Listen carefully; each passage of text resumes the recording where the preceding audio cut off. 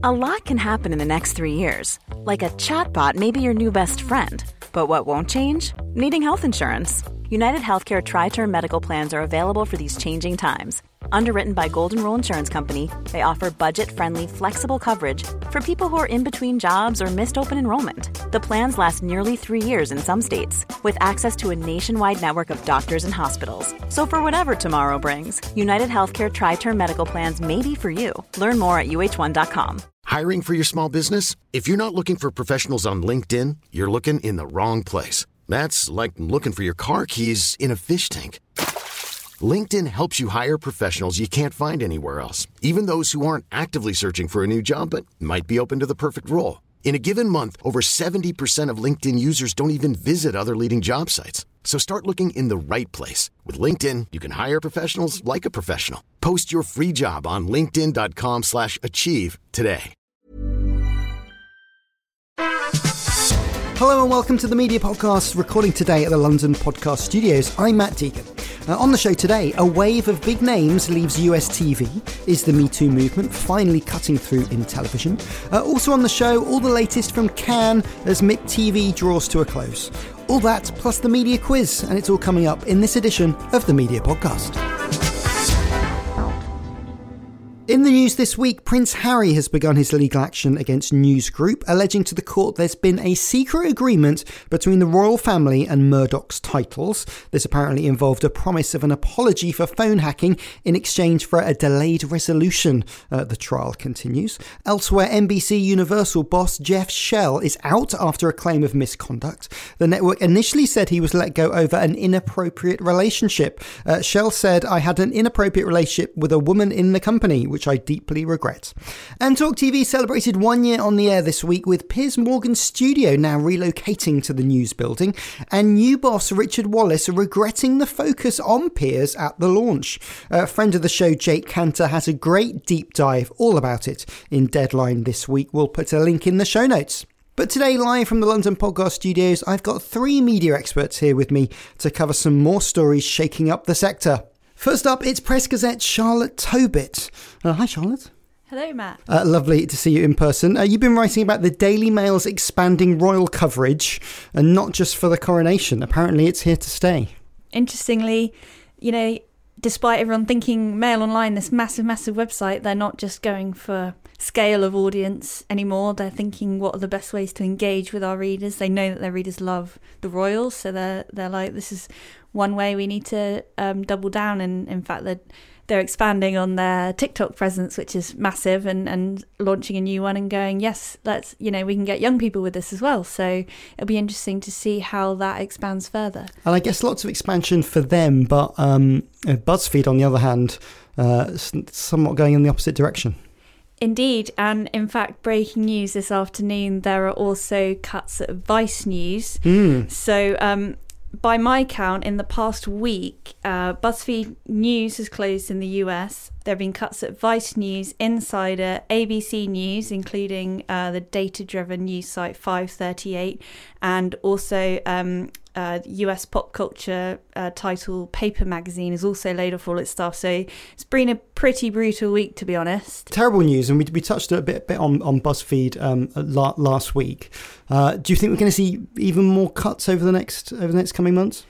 Yeah, I mean, we've been tracking since about September, when we started to realise that this was a big trend of media companies scaling back slightly with all the economic headwinds. And Q1 this year, there have been sort of over 1,000 redundancies in UK and US news media. And sadly, it does seem like it's certainly not slowing down anytime soon. And a new hire here at the Media Podcast, well, a new contributor at least, is John Elms of Broadcaster Magazine, who joins us today down the line. I like the idea of being called a new hire as well. I quite like that. And you've been off gallivanting. You're at MIP this week. What was your most bizarre sight from the TV sales carnival? Well, I got an opportunity to speak to Denise Richards and Robert Darby, who are both of Bond fame, and were presenting, kind of promoting their new drama about the crypto world called Paper Empire. And so I suppose the strangest sight was seeing a photo of me interviewing those two, thinking, well, I'm in slightly rarefied company. I usually talk to commissioners and producers, not A-list talent. So that was quite fun. And also joining us is media writer extraordinaire Kate Bulkley. Hi, Kate. Hi, how are you guys? I love that image of you on the boat interviewing those people. Well done. But you were also in Cannes last week. Can you top any of John's celebrity sightings? I don't know if I can top that. I did have some yacht time, so that's always good. I guess my top celebrity sighting was I got to talk to Liz Murdoch because she was there with Jane Featherstone. They were accepting an award, so I got to rub shoulders with her. And I did not ask her too much about Dominion voting, I will say that. But it was an interesting conversation over a glass of rosé, which is always the drink of choice in the south of France. Did you ask her whether she has been catching up on the latest episodes of Succession? Well, interestingly, Jane Featherstone's been watching it. Liz just basically rolled her eyes and didn't say anything. So. Okay, well, more Cannes talk later, but let's look at our first story. And that's the multiple exits of US talent. First, Tucker Carlson, who left Fox News this week following accusations of inappropriate behaviour. And then within minutes, the exit of Don Lemon from CNN, potentially for his inappropriate activity as well. And we've already mentioned at the top of the show, Jeff Shell from NBC Universal. Kate, clearly a coincidence that they all went this week, but is there a link between all of their departures? Well, I do think it's a coincidence. I don't think that the different news organization called each other up and said, "Okay, let's do this." I don't think it was that thought out. Clearly, the Tucker Carlson thing had to do with what's been revealed through the whole Dominion voting extravaganza with the Murdochs and the case, and a lot of that those redacted conversations that he was having with various management people during all that, and some of the things that he said were just terrible. And so I think that was sort of in a way the moment that they could say, okay, this is enough, and enough is enough, which is interesting because you always think of on Fox, it's never enough. It's always going to be one more shrill thing after another. So this was in some ways, I was actually pleasantly surprised. I thought this was actually a good move by Fox, but I don't think Tucker Carlson will disappear forever. I think he'll find some other place to speak from. But in some ways, I think like a lot of people have found out in the past, your platform is very important, and Fox News is obviously a very important platform. When you're off of it, you're not as important. So we'll see what happens next for Tucker Carlson. I mean, people were saying the same sort of things about Bill O'Reilly back in the day as well, weren't they? That, he's so essential to Fox. But when they disappear off, yes, they find often a second act somewhere, but nothing really of the power that they have sitting on the Fox News set. There is something magical about the power of those platforms. I mean, do you think there's also something about what's maybe coming as another court case? This is Abby Grossberg, who worked on his show and said some horrible things happened. Is that them, Murdoch and News Corp, maybe getting a bit of ahead of maybe some more wins that are coming their way? Yeah, I think probably you're right. I just think that they probably got to the point where they realized he was more toxic on air than he would. That basically was a good time to get rid of him. And I think that in some cases, in some ways, that was also the case with Don Lemon. I mean, it just had gotten to a point where they just had to say, okay, we've got to stop this. It's an interesting time. Would these things have happened even 2 or 3 years ago? I don't know, but it is coincidence, I think, that these all happened in the same week. And why do we think Don Lemon's been given the boot from CNN and CNN this morning? Well, it's interesting about him. He's been a rising star in that network for years. But the morning show is a slightly different show for him. He couldn't do what he'd been doing to such great effect on his own show. A morning show is a slightly different vibe. It's a different rhythm. He had 2 female co-hosts. He's been, the tea leaves are saying it was all about misogynist comments and things like that. So I think that the main thing with him was that comment he made about the Republican contender, where he said, she was not she was past by her herself prime. by dating too old or whatever. Yes, and it was sort of like, really, you're making that kind of a comment? I mean, we know that you're a little bit more left than right, but I mean, really, you're saying that? So I think that the Nikki comment really got him. Charlotte, do you think broadcasters and publishers are becoming more confident in dealing with unprofessional behaviour, or is it just a useful reason to make someone exit stage left? I think overall there haven't been that many examples of people being booted for bad behaviour. It just happens to potentially 2 on one day. It does make you think what else is going on that hasn't been exposed or put out there yet that maybe would have a similar impact. But then again, I do think broadcasters, like most other companies, are taking this sort of thing more seriously now, so that's got to be a good thing. Okay, it's interesting. I mean, both for CNN and for Fox News, these are some relatively big changes to their lineup. CNN's already having trouble in its kind of 9 o'clock hour with talent that they want to put there post kind of Chris Cuomo. Do you think, Fox News saw an audience drop and a sort of increase for Newsmax. Is it short-term bump for the super right-wing broadcasters? Do we think Fox will be okay in the end? Oh, that's the $1 million question, isn't it? I think that Fox will be okay in the end, unfortunately.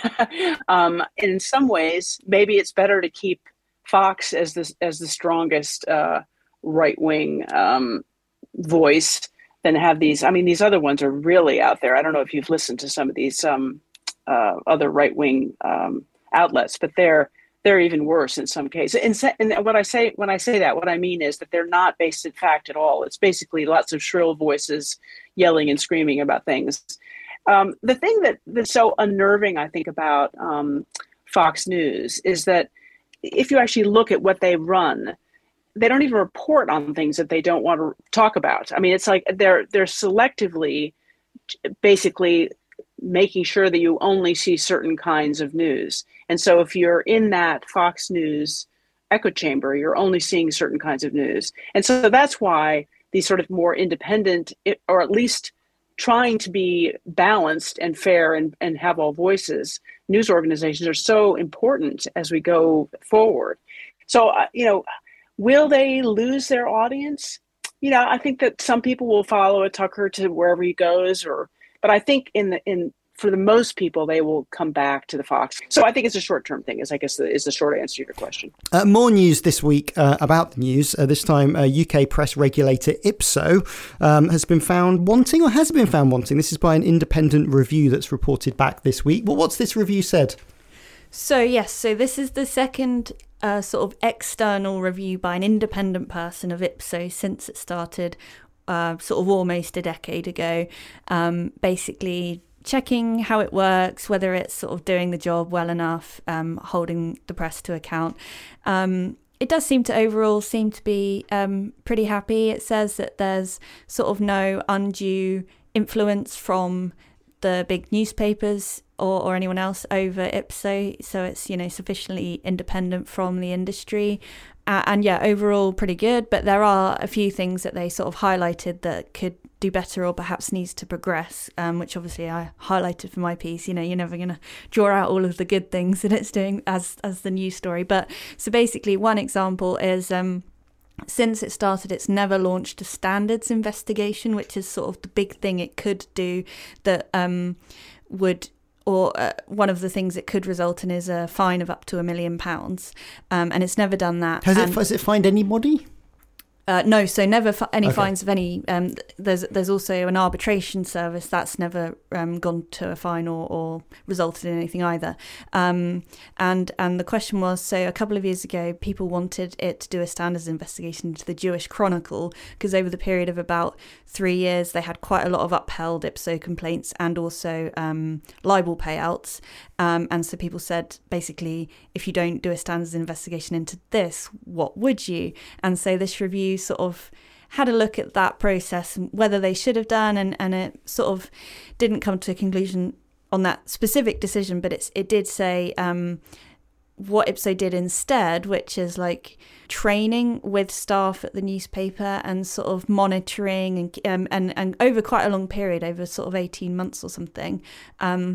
And they did say this seemed to be a good thing to do, rather than just, as they put it, pressing a nuclear button. So they're basically saying it shouldn't be that just because, say, the Sun had a couple of upheld complaints, they should go to the nuclear option of launching a full-scale investigation. So basically, yes, seems to be running fine, but a few things they could do to improve, such as maybe they should have the power to order a publisher to make an apology. At the moment, they can tell them to make a correction or publish an adjudication, but they can't tell them to say the words "I'm sorry" or "we're sorry." And so that's one of the things they've asked them to look at. They've also suggested, so a lot of the guidelines are still around print newspapers and where a correction should go with due prominence within a print newspaper. And obviously, IPSO can order websites to publish corrections, but it's a bit blurry over what the sort of similar prominence would count for compared to the original story. So that basically it's still a bit behind on the digital age. So they're just a couple of the things that sort of they're going to look at to improve. But I guess one of the arguments about IPSO is that it's just a bit too cozy to its owners, and it's a bit of a sort of old boys club, and that no one really gets their wrist slapped. Is that unfair? Yeah, I think that probably is unfair. I know that I understand why there's that perception, but yeah, I mean, it was interesting to see that this review, which, as I say, was completely independent, did say, we don't think that there's undue influence. Obviously, it does have more of a relationship with the press itself than critics would like it to. But are you guys IPSO regulated? We are, yes. Have you had any issues? So in my time, there was only one proper complaint, and it was to do with online comments and when you're supposed to deal with them pre or post moderation. But it all got cleared up fine, I'm pleased to say. But yeah, that's another interesting area actually that I think they're going to get more guidelines on, maybe, or they suggested doing online, because obviously you're hosting what other people say, and at what point are you responsible for that? Absolutely. Right. Thanks to Charlotte, John and Kate. We'll be back in part 2 when we'll be going all in on MIP. We'll see you then. Life is full of what-ifs. Some awesome, like what if AI could fold your laundry? And some, well, less awesome, like what if you have unexpected medical costs? United Healthcare can help get you covered with Health Protector Guard fixed indemnity insurance plans. They supplement your primary plan to help you manage out-of-pocket costs. No deductibles, no enrollment periods, and especially no more what-ifs. Visit uh1.com to find the Health Protector Guard plan for you. How would you like to look 5 years younger? In a clinical study, people that had volume added with Juvederm Voluma XC in the cheeks perceived themselves as looking 5 years younger at 6 months after treatment. Look younger, feel like you. Add volume for lift and contour in the cheeks with Juvederm Voluma XC. Reverse signs of aging by adding volume to smooth laugh lines with Juvederm Volure XC. For important safety information and to find a licensed specialist, visit Juvederm.com. That's JUVEDERM.com. Not for people with severe allergic reactions, allergies to lidocaine, or the proteins used in Juvederm. Common side effects include injection site redness, swelling, pain, tenderness, firmness, lumps, bumps, bruising, discoloration, or itching. There's a risk of unintentional injection into a blood vessel, which can cause vision abnormalities, blindness, stroke, temporary scabs, or scarring. Talk to a licensed specialist to find out if it's right for you.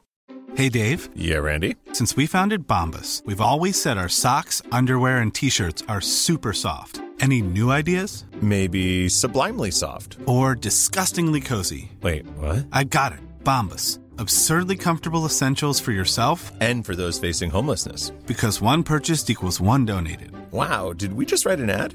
Yes. Bombas. Big comfort for everyone. Go to bombas.com/ACAST and use code ACAST for 20% off your first purchase.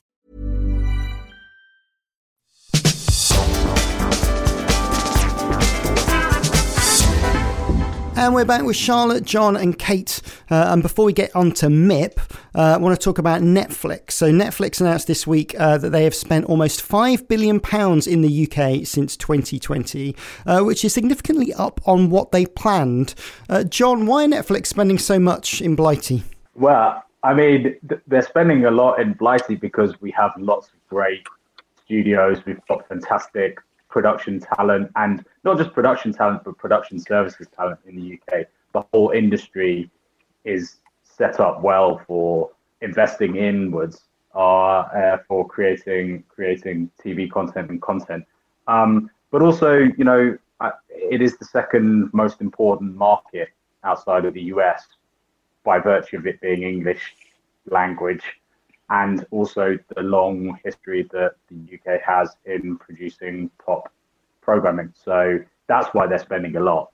And Kate, it's rare that sort of Netflix talks a lot about its business in local areas. Why are they shouting loudly about their UK investment at the moment? Well, I think John's already said it in the sense that obviously the UK is an engine, it's a creative engine. All these great independent production companies are based there, so obviously that's good. Ann Menzen knows what she's doing. She came out of Sky. She's a very smart operator. She's the local Netflix MD. I think also they're trying to figure out what they do next. What's their next trick? Because, obviously budgets are getting tighter across the board. It's getting more competitive across the board. The streaming businesses, now everybody's in it. So it's not just Netflix and then a couple of other people.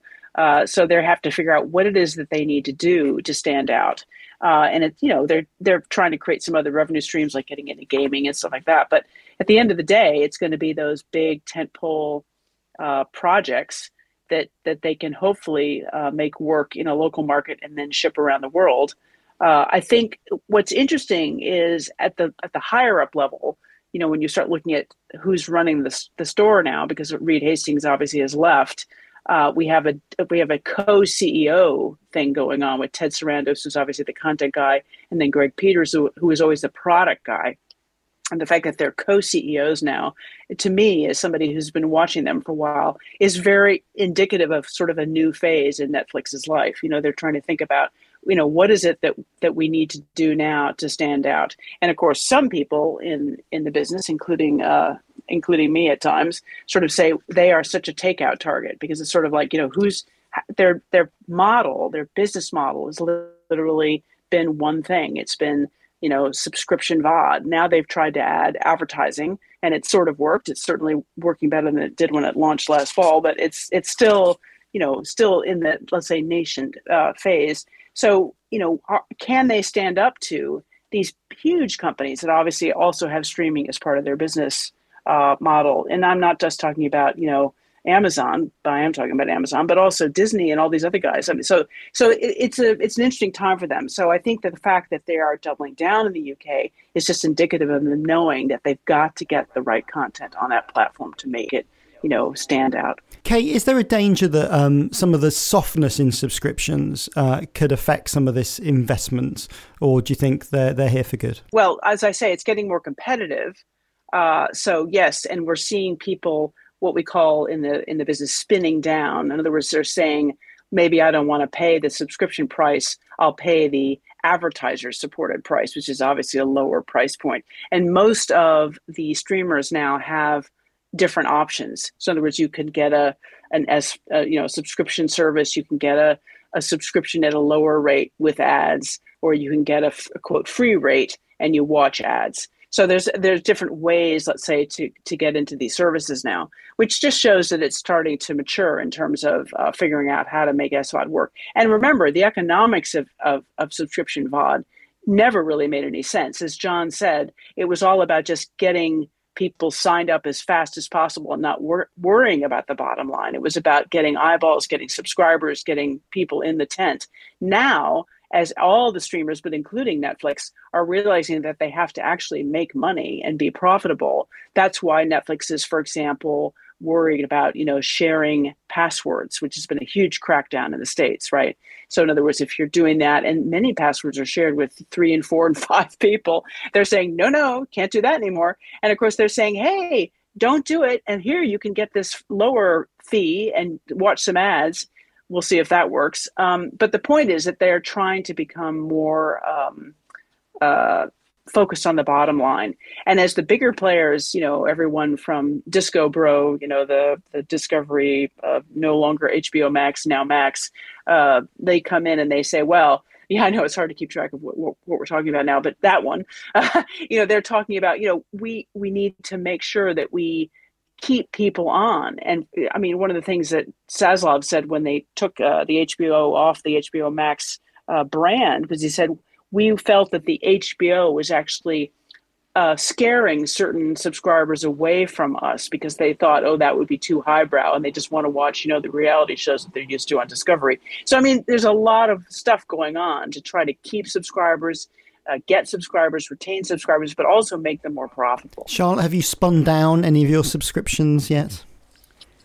Not yet, no. Although I'm worried about the upcoming Netflix password sharing change. Does anybody share your password? No comment.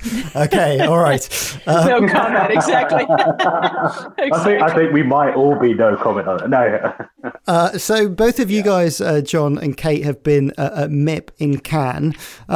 Lots going on there. I'm interested in hearing your highlights. One thing I did notice was Studio Canal boss Anna Marsh, in her keynote speech, said that the TV bubble has burst. What did she mean by that, John? Well, Anna Marsh was the latest in a number of TV execs to say the same thing. I mean, this has been the rhetoric for a while. In fact, Kate pointed to Warner Bros. Discovery. They were the first big studio to announce swinging cuts when the merger happened last year. David Zaslav, the CEO, said they needed to make about $3 billion worth. And all their kind of production outfits and their operations kind of articulated that they were having to cut spending on certain things. And Channing Dungey, the head of Warner Bros. Television Group, literally used that phrase, the bubble has burst. I think this kind of period of green light after green light, lots of straight to series orders has come to end in certain parts, and Anna Marsh was reiterating that, and she did it brilliantly. It's the first time I'd heard Anna Marsh speak, actually, and she was fantastic, actually, in terms of how candid she was to talk of the situations, the tough choices that these media companies are going through, and the responsibility of media leaders such as herself to make those tough choices and be more careful about where they're putting their investment in. That's what she was talking about. Sorry, roundabout way. Well, Kate, when suddenly there isn't much money going on, people sort of fall back to tried and tested methods. Has that meant a bit of an explosion in format acquisition again? Well, I think that's going to have a lot of implications. It's not going to be just that. I think that what John was saying about, a lot of executives who say the bubbles has burst, he's absolutely right. Jane Featherstone was talking about, what is going to happen. And one of the things that she said was that these streamers are going to be much more open to collaborative models, to working together, to, premiering rights, to sharing rights, to not buying all the IP. So that's a very different kind of world than we had when there was this sort of massive, let's just throw money at this and try to get subscribers. So I think we are in a new phase in terms of the kinds of programs we're going to see. I think that, so I've talked about sort of the collaboration and how the indies are going to be able to, and the broadcasters, I might add, are going to be able to work, let's say, better with these streamers, particularly Netflix, but all of them, in terms of sharing rights and windowing and premiering. But the other thing that's going to happen is, I think, yes, they are going to fall back to a certain extent on the tried and true. I mean, we're seeing that already in all these kind of spin-offs and prequels and sequels and equals and I don't know what kind of blah blahs that that you take the IP and you try to push it that way and push it this way to try to build on that franchise. So franchises are obviously really important and will continue to be important because there's something that people can hang on to. They're things that people know. The other thing that's going to happen is, you say, if you can find a format that works, God love you. I mean, if you can get the next Squid Game, you're golden. If you can get the next The Traders, that's a great thing, because of course then it's like a money spinner. You can get it and basically license it to markets all over the world. So I mean, that's always been the case, but I think we're going to see a little bit more of that now as you say, we get into more straighted times financially. And John, what else was happening at MIP that really caught your ear and eye? Okay. Well, I mean, Kate's touched on it. It is the kind of the refocusing of different models of distribution that are existing in the TV industry. It's interesting that we're talking about these big streaming companies going through problem times because of finances. But on the other hand, the distributors, the people who have control of certain rights, are finding different revenue streams. And one of the areas in particular is the free ad-supported streaming TV world, or FAST, which MIPTV dedicated an entire day to, or it might not be an entire day, but it was one big strand on I think the Tuesday, which I've never seen before actually in all my time going to MIPTV. And that is just maximizing the extent of distributors and content owners' library. Last week on the show we had the Google TV boss, and it's a core focus for them, fast channels. Kate, what else caught your eye at MIP this year? Well, the fast thing was, I actually moderated most of that fast day that John was talking about. So I was on stage with a whole bunch of these guys talking about, and women talking about what they're doing in fast. And what one of the takeaways for me was, number one, fast is huge in the U.S. market. It's not as big outside the U.S. market yet in terms of money. They've launched a lot of channels in the U.S. They're starting to launch a lot of channels in other markets, but the economics of those channels in other markets is not as good, or is not as developed or as mature yet as the U.S. market. So that's number one. So the business model isn't quite there yet. Number two, so it looks very similar to kind of, let's say, a cable channel, and yet it's not, because they are streaming channels. They're easy. You can target them more easily for advertisers. They tend to go to, let's say, a younger demographic, because they're still the younger demographic that's watching the fast channels. That I think will change fairly rapidly. But so there was an interesting sort of vibe in the air about what people were trying to do. It's not just dusting off their archive, although they are doing that, but they're trying to figure out ways to elevate certain brands. So, for example, Banijay, which obviously is a huge production company, has launched a whole bunch of fast channels using their archive and library. They're not doing original content yet, although they basically admitted that at some point they probably will have to make them stand out. But at the moment they're doing back-to-back shows that they have. So it's like, the back-to-back Baywatch channels, or, it's just, and you think, who's going to watch that? And of course, that's what we all thought when they launched 24-hour news channels. Who's going to watch 24 hours of news? Well, you're not. But if you want to see that brand, you're going to go to that channel because it's always on, right? So there's a lot of that stuff going on in terms of what people are launching, what they can find that they have the rights for in certain markets, because, of course, they've sold the other rights to other broadcasters or other platforms. So there's a lot of that going on. And as I say, the economics are still not quite there. No, it is interesting what happens with fast channels next, and people kind of it's lean back. It's almost the opposition to on demand, isn't it? It's like, hey, I don't know what to watch. Scroll. Oh, some Baywatch from 1996. Brilliant. We'll have some more of that. Okay. Exactly. Thanks both for that. I've still yet to get my Cannes invite, so maybe next year. I'll get to go. Right, media quiz time. We've just got time for media quiz. This is just called Name That Story. You need to buzz in with your name if you know the answer.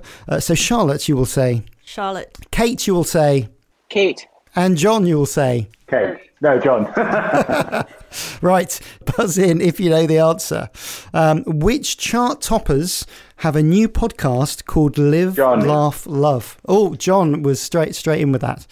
Who's behind Live, Laugh, Love? Lad Baby. Yes, Lad Baby. Yes, the team behind 5 #1 Christmas charity songs, best-selling kids' books, and sell-out clothing lines. Will you be tuning in, John, to the Lad Baby podcast? I'm not a massive devourer of podcasts, which is a shocking thing to say on a media show and on a podcast. But saying that, I have just been devouring 2. Caveating all that, I've just been listening to loads. So quite possibly, I'm currently in a podcast divot. So yes, I think I probably will be, just to see what it's like. It's just they've infected the charts, the music charts. Now I feel they're going to infect the podcast charts after infecting YouTube. Anyway, that's just me. Question 2, buzz in if you know the answer. The ITV reboot of Big Brother has announced their new hosts, but who are they? Charlotte, who are the new hosts of Big B? AJ Adudu and Will Best, who I had not heard of before today, but now I know. He hosted Dance, Dance, Dance, apparently, which I've also never heard of. Well, so AJ's been doing loads of stuff. I definitely know her. She did the Big Breakfast reboot and is a real talent. Will Best has kind of been bubbling under for quite a long time. And I think he's just a really sort of solid presenter in the sort of Dermot mould. I mean, John, it's a great grab for him, isn't it? Yeah, it is a fantastic grab. I think, I mean, as you said, AJ Adudu speaks for herself. She's been doing a lot of good presenting gigs, and her stock is very high, and I think deservedly she should be fronting this. Like Charlotte, I hadn't really heard of Will Best, but he clearly has got something that ITV2 wants. I think the Big Brother relaunch is such a big deal that they have to get everything right. That's down to host, that's down to casting. You can imagine that the scrutiny that the producers did to try and get their correct host would be very tight. So yes. And it looks like Big Brother's going to be kind of a combination of some live shows on ITV2 and then more sort of spin-off shows on ITVX. I mean, are ITV really seeing this as an opportunity to drive their new streamer? Definitely. I think what is really interesting at the moment is social experiment reality TV is going through a bit of a purple patch. You know, it's been helped by something like The Traitors, which at its heart is a competition, but I think the different kind of participants and contestants on that really helped drive the interest, because you had different people mixing and talking, and it really drove an interesting narrative. So I think we're currently in a bit of a hotspot for this social experiment and reality show. So it's a good opportunity to relaunch a legacy brand that, even if it's not been big in the UK, it's been massive around the world. You know, Big Brother hasn't really got away around the world. So a fresh take with some interesting shoulder content could be really interesting. I'm a big Brother fan. I hope they recapture the magic. Right, final question, and this is all about the quota debate for Channel 4. So obviously Channel 4 will be able to make its own programmes now, but what percentage to the nearest 5% would indies be happy with Channel 4 having access to? John? Yeah, what are you going for? Give me a percentage. 10 to 15, isn't it? Yes, that seemingly is what indies are after. Do you think that's fair? I think so. Like, there are lots of stories about whether people actually wanted Channel 4 to have in-house production. I mean, this is difficult because, you know, I have to report on this daily, these kind of things. So when you're reporting, you want to be dispassionate. In-house production is extremely expensive to pull off. I mean, Sky Studios set it up. Their one in 2019 announced they're going to invest £1 billion in it, and they still use third-party indies to produce. So in-house production is very hard to get right and afford. So 10 to 15% sounds good. I mean, we're talking in hypotheticals here. Kate, it's quite tough, as John was saying, to start up indie production from scratch. Are the competitor indies overthinking the impact that Channel 4's owned business will have in the coming years? Well, I think the most interesting thing is that Channel 4 isn't itself sure that it wants to do in-house production. I don't think that was something that they actually asked to do.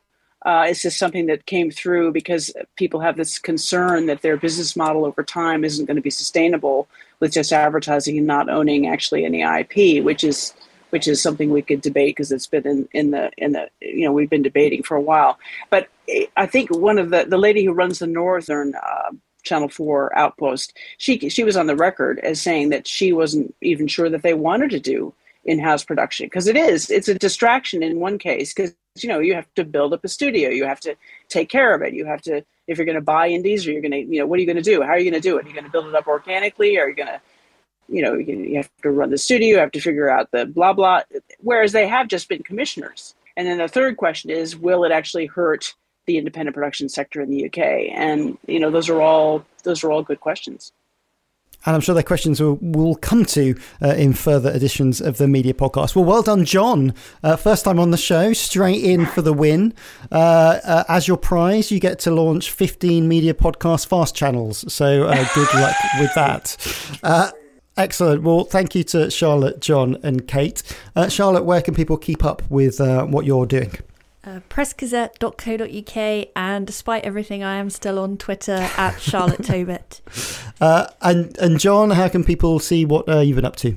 Absolutely. So you can check out Broadcast, www.broadcastnow.co.uk, or you can see what I've been up to at @jelms_TV.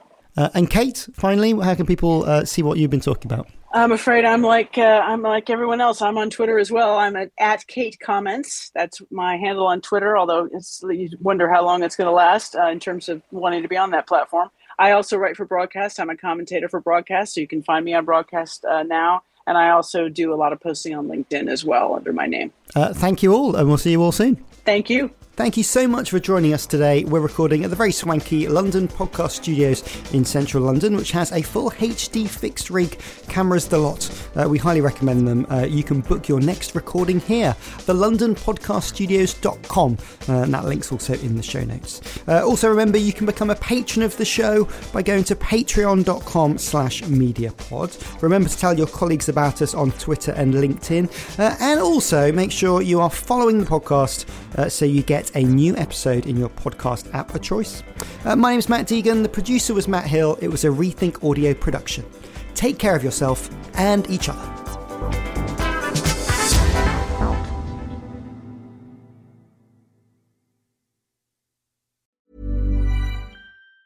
Even on a budget, quality is non-negotiable. That's why Quince is the place to score high-end essentials at 50 to 80% less than similar brands. Get your hands on buttery soft cashmere sweaters from just $60, Italian leather jackets, and so much more. And the best part about Quince, they exclusively partner with factories committed to safe, ethical, and responsible manufacturing. Elevate your style without the elevated price tag with Quince. Go to quince.com/upgrade for free shipping and 365-day returns. Hi, I'm Daniel, founder of Pretty Litter. Did you know cats tend to hide symptoms of sickness and pain? I learned this the hard way after losing my cat, Gingy. So I created Pretty Litter, a health monitoring litter that helps detect early signs of illness by changing colors, saving you money and potentially your cat's life. Pretty Litter is veterinarian developed, and it's the easiest way to keep tabs on your fur baby's health right at home. Go to prettylitter.com and use code ACAST for 20% off your first order and a free cat toy. Terms and conditions apply. See site for details.